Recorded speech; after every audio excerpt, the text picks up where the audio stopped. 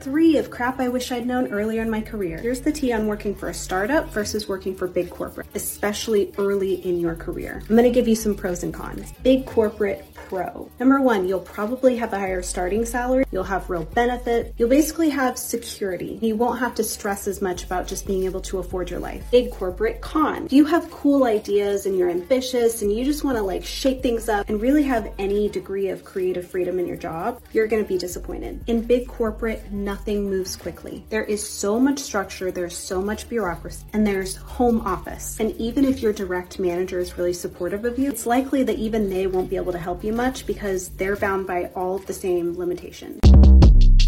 Shortcast Club.